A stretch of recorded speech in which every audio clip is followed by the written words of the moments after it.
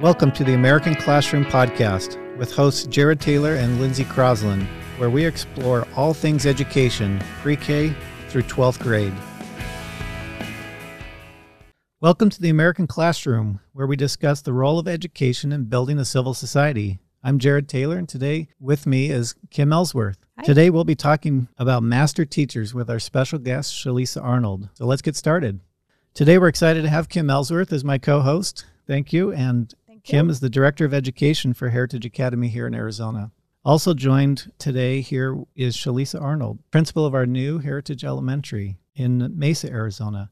Shalisa is going to share some of her expertise on great teaching. Kim, Shalisa, welcome. Thank you. Thank you. Excited to be here. This is great. Great. This is the first of a series that we want to have of conversations on teaching, great teaching. Heritage, we don't go out and brag a lot. Sometimes we love to brag about our teachers. That's right. And it's been fun. There's this funny little website, niche.com, that consistently rates Heritage as the best teachers in Arizona, which is kind of funny. We probably won't stay there the whole time. There'll be others we rotate around, but it's kind of fun. But we do love teachers. We love great teaching as well. And that's one of the major priorities. So we're going to talk about that today and love to hear some of the stories that you have. Before we begin, I do want to talk a little bit about one of our sponsors for this project, which is Liberty Kids Preschool.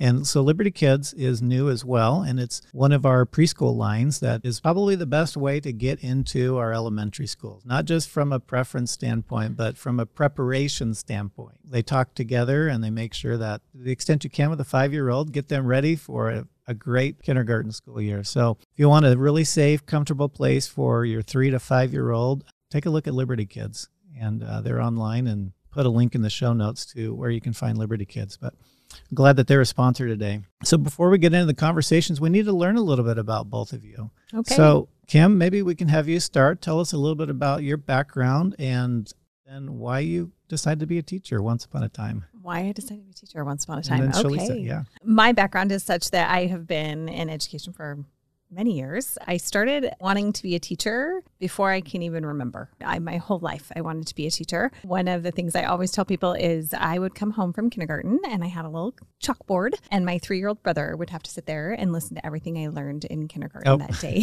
So to this day, that brother will tell me his math skills are because of me, because I would make him learn whatever I learned. And he was always 2 years ahead. Because every day I'd come home from school and he would have to learn what I learned. So I would love to be the teacher once I got home and into my own little chalkboard. So You can say you did teach him everything he knows. That's right. Yeah. I mean, he loves to hear that for sure. So I have done that forever. So when I went to college, I always tell, it's hard for me sometimes when some of my high schoolers don't understand what they want to do, because how do you not know? I just knew what I wanted to do. And so I just went right into education. By the time I was 22 years old, I was in the classroom and actually started Heritage Academy. It was like my 3rd year into teaching. Oh. So I've been in and out of education over the years, but I also ran a business, a music and dance studio over the years. And so I kind of learned the business side of things. And then I also taught for many years and got into administration just because I wanted to be able to, I think, make a difference on a bigger level. Mm-hmm. And so I feel like I can do that when I'm able to help influence teachers. Nice. Influence with kids. Yeah. So that's me. me. We're going to have a series on school leadership as well. So we'll have you back on that to talk about running schools. And Shalisa, you've got some background on that as well. But Shalisa, tell us a little bit about your background and why you wanted to be a teacher to begin. Yeah, well, much like Kim, teaching kind of was in my blood. I found myself in teaching positions throughout my life at a very young age. I don't know that I knew I wanted to be a teacher right away. I just knew I wanted my life to impact children, whether that was a pediatrician. There was a stint at that. A pediatric dentist was also a thought for me. And ultimately, it became very clear that teaching is really where my heart was. There was really no looking back at that point. I was teaching full force ahead. I spent 14 years in the classroom teaching across the elementary spectrum. Was fortunate enough to get to coach at the junior high level simultaneously too. So for me, K-8 is really where my heart is, and there's not a thing I don't love about any of those ages, knucklehead status included. For me, they're all wonderful, and I'm thrilled that I get to be with them all the time. I couldn't choose between the two, whether that's classroom time or coaching time. If you asked me to pick one over the other, I wouldn't be able to do it. I liked the balance that gave me. And so getting to be a K-8 principal really is the perfect fit for me, I feel like. And hopefully it's a good fit for my scholars and teachers as well. I was kind of drug kicking and screaming into administration after my 14th year of teaching. I was the 9th principal of our building in 14 years. So there was a lot of turnover that was happening in the leadership, and yet I was there for it all. And so my last principal that I had was taking a job at the high school and begged me to take over his position. He knew that I had the history and knowledge to kind of keep that campus on a roll and what needed to happen. And it was my 4th time saying no when I finally committed that I will do that. I will take one for the team. I thought I would be a classroom teacher for the rest of my life. I loved it so much. The first year of administration was hard. The second year is really where my love for that role really started to develop.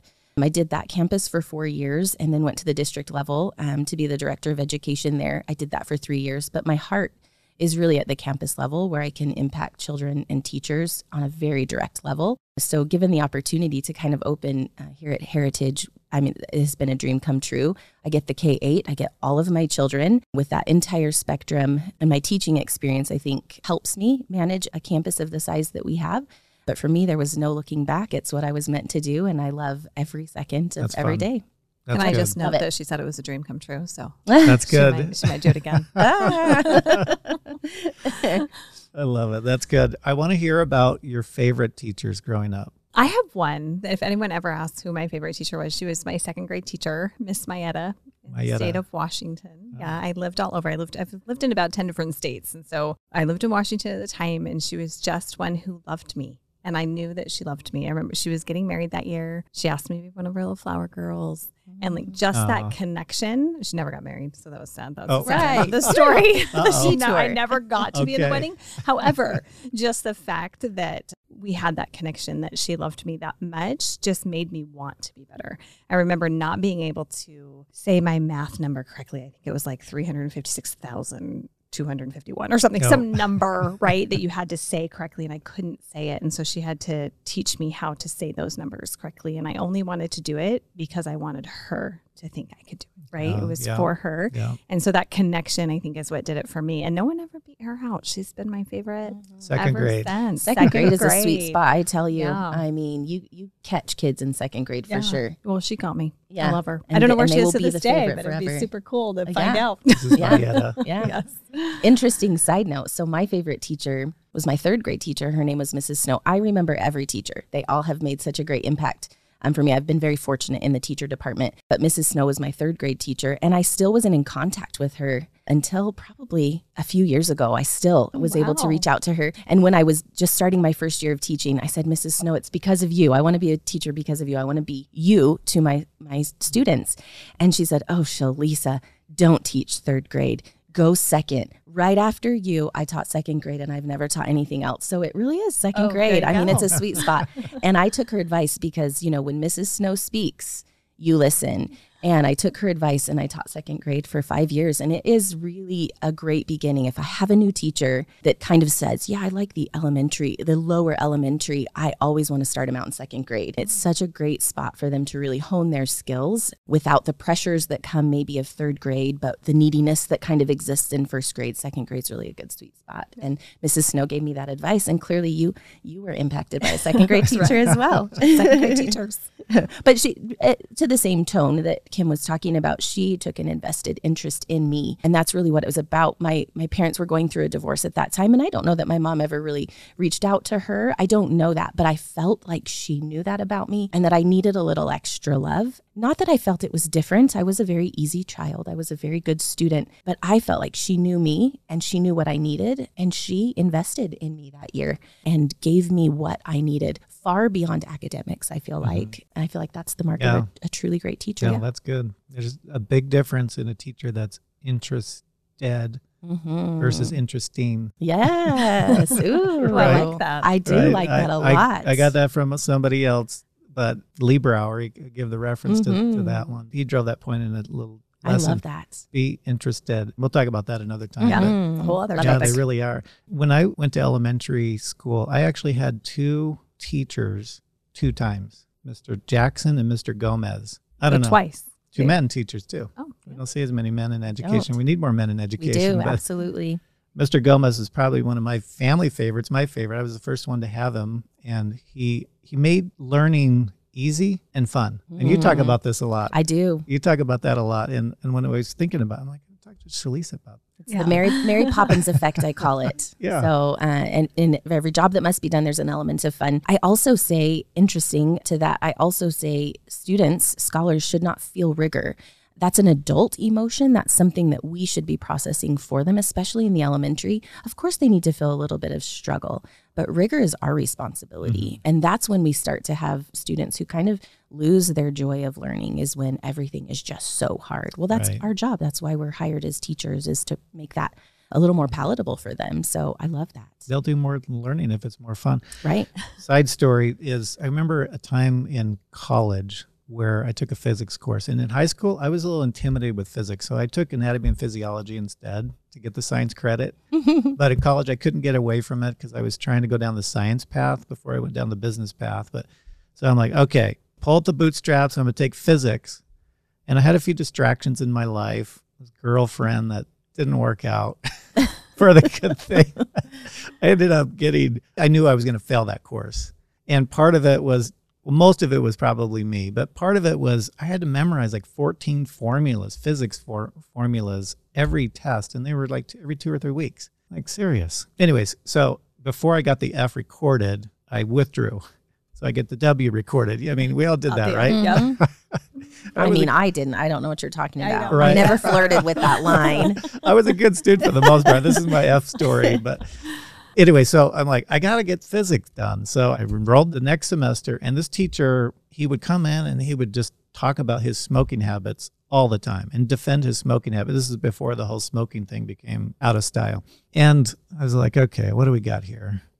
Are we going to talk about smoking? Let's get on to the physics here, right? Anyways, eventually he got to the physics, and he says, this whole course is about 3 formulas, and we're going to look at these 3 formulas in different ways. That's really all it is. Memorize these 3 formulas and you're golden. I'm like, okay. So I memorized the 3 formulas. And actually that was the easiest course because he was very, very simple. And I put up with all his smoking talk.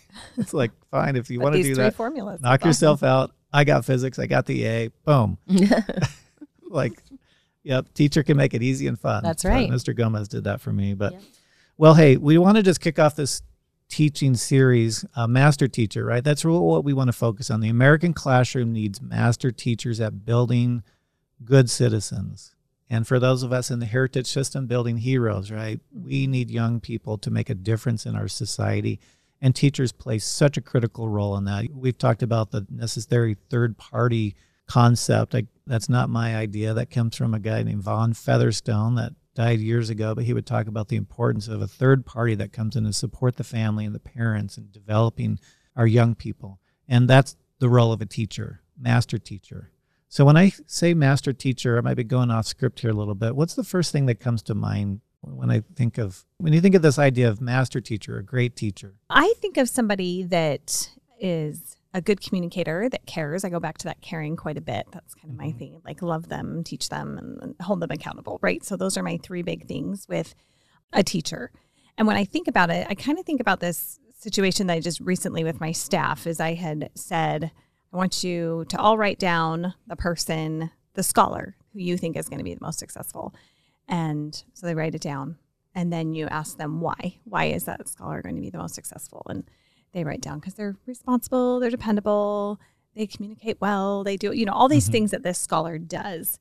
And then I said, did anyone say it's because they got an A in math or an A in English? Did anyone say those things? And it wasn't the grade. It wasn't the grades that they were getting. It's who they were.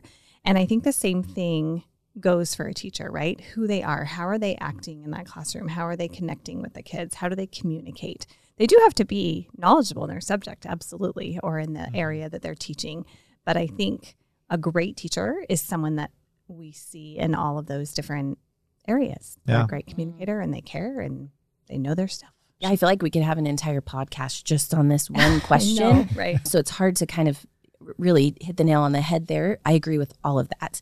One thing that came to mind just as she was talking was passion. I feel like Passion kind of encapsulates everything that we want a great teacher to be. If they're passionate about math, their students will feel that. If they're passionate about children, they'll feel that too. That relationship exists. Our personalities, I often say, a blessing and a curse, different personality traits that we have. I maybe was accused of being stubborn as a child. And as I've grown, my dad helped me see that it's stubborn when you just want your way. But when it's for the good of the group, yes, your stubborn tendencies can actually be a strength. And that's where passion comes in. So he very quickly helped me kind of frame my brain of, you're not really stubborn, you're just passionate. Mm-hmm. So passionate, persistence, all of those things. We want our teachers to be stubborn. We want our teachers to be passionate and persistent to their own learning, being reflective. But we also want them to vehemently protect the education that's happening in their classrooms, the children that they're in charge of. That needs to be a high priority for them. We can teach a lot of things. As administrators, we can teach teachers a lot of things to help them become master teachers. One thing we can't teach is passion and love. And so I feel strongly that, in fact, that's my number one interview question when I interview teachers is, do you love children? We can't really teach that. I can teach classroom management. I can help you wrap your brain around a math lesson. I can't teach you to love children. And back to your point of this being the third party, they are the most important contributor to a child's success in school. It's not friends. It's not the special schedule. It's not recess. It's the teacher. Yeah. So we need to make sure we're putting that caliber of teacher in front of our children. And I think passion is probably top for me. Yeah. And I think I'd go back and add the self-reflective, right? Yes. That you can be a self-reflective person. You can learn from what you're doing. Like if they're not going to listen to some of the feedback or what they're getting, then they're not going to be able to continue to, I guess, grow, right? To grow and to be in that situation that they need to be in with those kiddos. Right. We have to be able to reflect on how we can be better. Yeah. Because we all teachable. Can. Yeah. Coachable and teachable. Mm-hmm. I remember when I came to the education industry, there was this English teacher at the Mesa campus, and she would redo her curriculum every year. Right. I thought, what are you doing? And I'm a systems guy, right? I like to create a good system, lean it out, lock it in, and go. Right. And I saw her redoing it every year, redoing it. And then at the end of the year in the award ceremony, she would get the biggest applause. Right. Like, wow, what's going on here? Diagnostic. Yeah. You have to be. And your children are never the same. So you get a new group of kids, or even in junior high, you have one group of kids in first hour that are very different from your group in third hour. So you have to think quick on your feet and be able to diagnose what your students need. Yeah. That was a big piece of what she was doing, because I asked her, why are you doing your curriculum all the time? Isn't it good? You've been doing this for 15, 20 years. She goes, well, no, I look at my roster of my incoming students and I talk to their other teachers. And she did all of this intel work on the students that are coming in. And then it's like, oh, I got a heavy demographic of boys and they're rowdy. So they're not going to do the Regency thing. We're going to lighten that up a little bit. Right. We're going to bring in a little more action. We're going to pause the Jane Austen, yeah, and we're going to add in, It's interesting because if you do all that prep ahead of time, then just think how much better you are for those kids. They're going to get that much more out of it because you don't have to spend time disciplining those rowdy boys because you already knew to pause Jane Austen from the beginning. Yep. And it was interesting seeing her balance the additional work she was putting on herself. And you could feel there was a little bit of exhaustion there. It wasn't, but all that extra work was worth it because she knew that she was giving them the best education that she's going to be able to and bring these characters to life in their lives. The connection she must have been able to make with them. That's awesome. Yeah. Yep. Doing all that prep work. That's amazing. Yeah, that's neat. Well, and I know each of you, I've spent hours with both of you interviewing teachers, and we're looking for these master teachers. My dad used to say, well, we're always looking for someone with the it factor. Yeah, right. Who has that magic combination in whatever discipline we're interviewing them. And the America's Got Talent of teachers. That's what we're doing. Right. Yeah. There's a lot of people. If you look at Arizona itself, right, we got 1.1 million students in the public school system, district and charters, and I don't know how many certificated teachers we have, but we have enough teachers that hold certificates in Arizona to fill the classrooms, but they're in other industries because they've kind of lost it. Yep. But then you have the certificated teachers, and some people think, well, a master teacher holds a certificate. Maybe not. A master teacher, they're really soaring above just the basic foundational things like a bachelor's degree or a graduate degree. Content knowledge is important, certificates, but It's been fun to kind of zero in on hiring teachers, and maybe that'll be something that we talk to, because one of the things we want to do podcast on is working at Heritage. What does it mean to work at Heritage, or working at Liberty Kids, or working at Paul Revere? Because there are teachers that email you and me all the time saying, how do I get in there? Yeah. It's like a fortress. I can't get in there. I've been trying for years, and it's been a little easier now that we're opening new schools, but it'd be nice to communicate to them what we're looking for. And so the people that don't want to abide by our teaching standards, because we hold teachers to a much higher standard here. We expect more. Yeah, I would agree with that. So anyways, we might do that. But this whole concept of master, we're going to explore it a lot. We want to talk about the research of what makes a master teacher. And Shalisa, you're going through a doctorate program now. I am. Looks like you're surviving. I'm on the downhill I think slide. you're running downhill on that. I am, yes, in the dissertation stage. So why don't you writing tease our audience a little bit on what you're learning about research on master teachers? Right. So my research is specifically about principal retention, because the only thing worse than teacher attrition right now is principal attrition. So That's a lot. we hear a lot about teacher attrition. We don't hear a lot about the leadership. But like I mentioned, I was the 9th principal in 14 years at my building. And when you have that kind of turnover, you have no stability at the campus. So you cannot have stability with your teachers.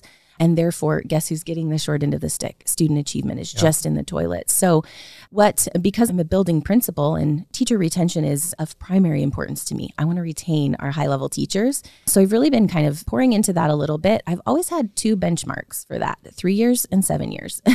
That's what I look to. If I can get teachers past year 3, because those first 3 years are rough. If we can get them past year 3, we've got them for a couple more years. They've put in enough. They're like, I'm going to give this another shot.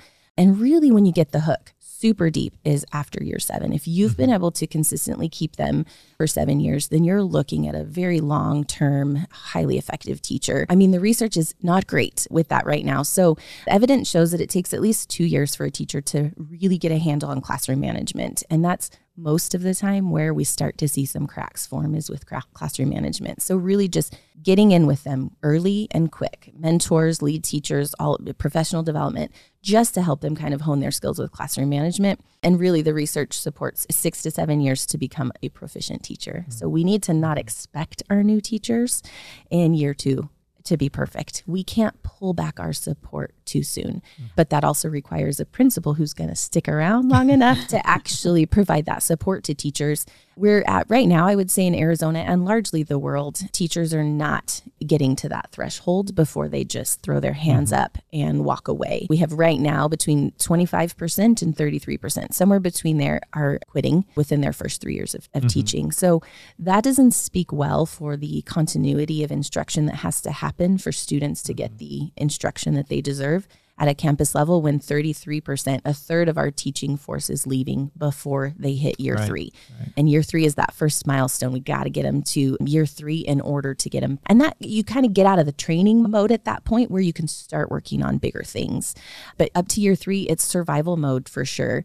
And then we have another terrible statistic is 50% of our teachers leave within 5 years. So again, that speaks to kind of my 7-year benchmark that I kind of have put on myself. I'm looking at 3 and 7. Those are my targets. I'm going to get them to year 3. I'm not going to pull back my support yet. I get them to year 7.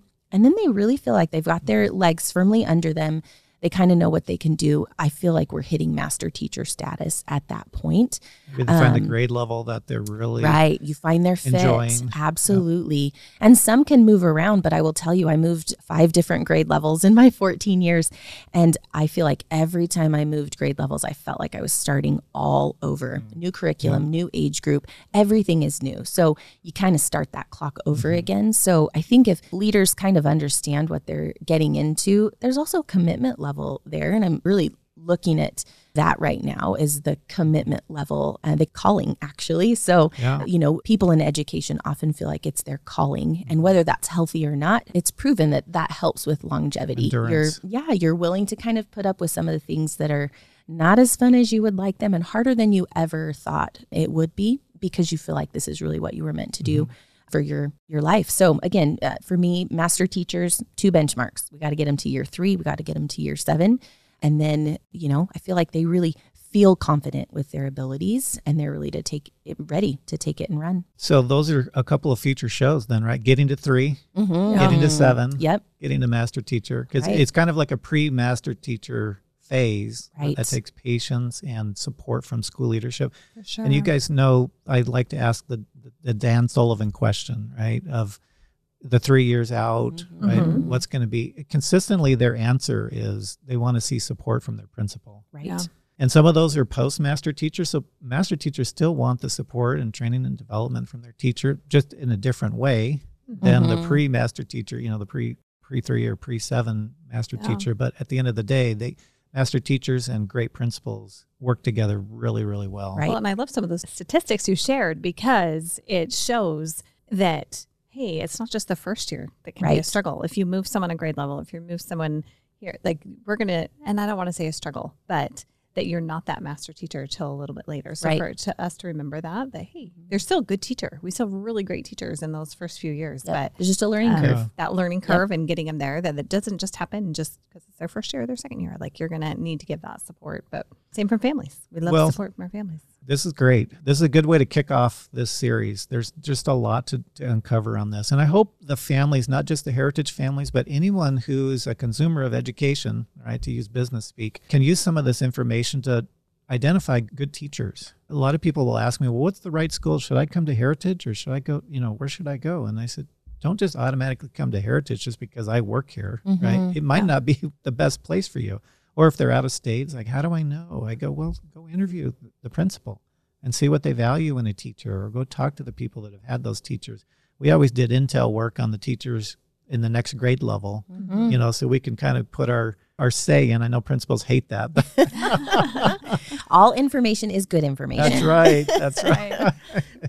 We may not be able to honor it always, but it's good information. It is good information. Well, we just want to wrap up here with a few little takeaways, or if there's anything else you want to toss in. And I love one of the things that I gleaned from this is, the different ways to look at master teachers and how it's easy and fun. And I hope people can see that from the discussion here. But anyway, anything that you want to add or any key takeaway that you would hope a listener would be able to glean from this discussion? I think that a key takeaway for me is just how much we can see, I guess, the love and the care that we put into a classroom and the passion that those teachers put into a classroom, that really is their life. Most of them, I would have to say, do feel like it's that calling that you talked about, that it's a calling to be there. And that as we look at trying to find, whether you're someone who's trying to find a master teacher or trying to have a good teacher for your kid, whatever it is, to look for those qualities in that teacher, that we're looking for someone who really feels called to it and that they're going to be able to put that care into it that they need to. So that's the care and the work for sure. So that's also something I hit on with my interviews is this is the hardest work you'll ever do. I need them to know that, but it also will be worth it. And I guess my big takeaway and what I'm passionate about is, our best and our brightest, it's again, research, they're leaving within 3 years. So as administrators, I feel like it's our job to make an impossible job possible. So we need to get things out of their way so they really can do what we've hired them to do. Yep. And that can be an entire podcast also all on its own of what really is our role as leadership so that teachers are freed up to do the job that they are expected to do, which is teach and reach children. So that's what I want my teachers doing. I will do all of the dirty work so that they can really hone their skills and really laser focus on teaching and reaching children. Oh, that's great. I like that. Well, thank you. Well, there's master teachers all over, right? There's master teachers in our homes, in our districts, charters, privates. And whenever we come across them, we need to thank them. We need to express gratitude to them. And we don't do it enough. We try to here in our system, but I don't know that we do that enough or as effectively. Maybe there's some more ideas that we can do to show them gratitude. And I know that they're so grateful. One thing that comes up in our system is a new teacher comes in from the outside and they have the first student that comes up after a lesson and says, hey, thank you for that lesson. That was great. It shocks them. They get a little whiplash there. They're like, see, what? That's right. What happened? We need to be grateful for these master teachers. They've gone through a lot of years of trying different things and working it out. But grateful for them. Anyways, thank you for joining me here today on this show and exploring this topic, kicking off this whole Master Teacher series, and appreciate you sharing your expertise here. As usual, we, like everybody, want you to rate us and give us a thumbs up on Apple Podcasts or wherever you get your podcasts. We'll have a Facebook group that you can like and share. And of course, if you're interested in learning more about our sponsor, Liberty Kids or Heritage Academy, we'll have all those links in our show notes. But again, Kim, Shalisa, thank you. Enjoyed the conversation. Thanks for having me. Been fun. Discover the power of education and achieving the American dream. Join hosts Jared Taylor and Lindsay Crosland on American Classroom, Stories of Building a Civil Society, the show dedicated to exploring the dynamic range of education options available to parents and students. We engage with teachers, experts, and parents to discuss safe schools, ways to capture vital opportunities for youth, and strategies to multiply our children's talents. Heritage Academy is dedicated to youth, their growth and development. The purpose of education is to build strong character. Strong character is reflected in strong families, strong communities, and a strong nation.